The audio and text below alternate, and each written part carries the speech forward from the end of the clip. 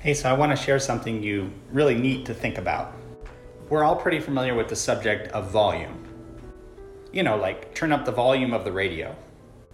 We're also familiar with this idea of noise in a marketplace. Noise in a marketplace, it's all the sound, the distractions, and everything you hear about a product or service. And this applies to every business across the boards. So if your business or dental practice is able to make enough noise at a pleasant and desirable quality, in other words, making the type of noise that general public want to hear, specifically those public that you're trying to attract to your business.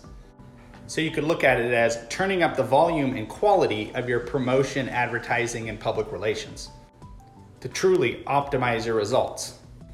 Yes, this is just an analogy, but it is valid and it's like science and it works. So turn up the volume of your advertising, promotion, and public relations. Hone down and define your message, get it crystal clear, and make it receivable, something that public wants to hear. And bingo, you've got a successful campaign. Jason Wider here with Golden Dental Marketing. Thank you for watching. Have a great day.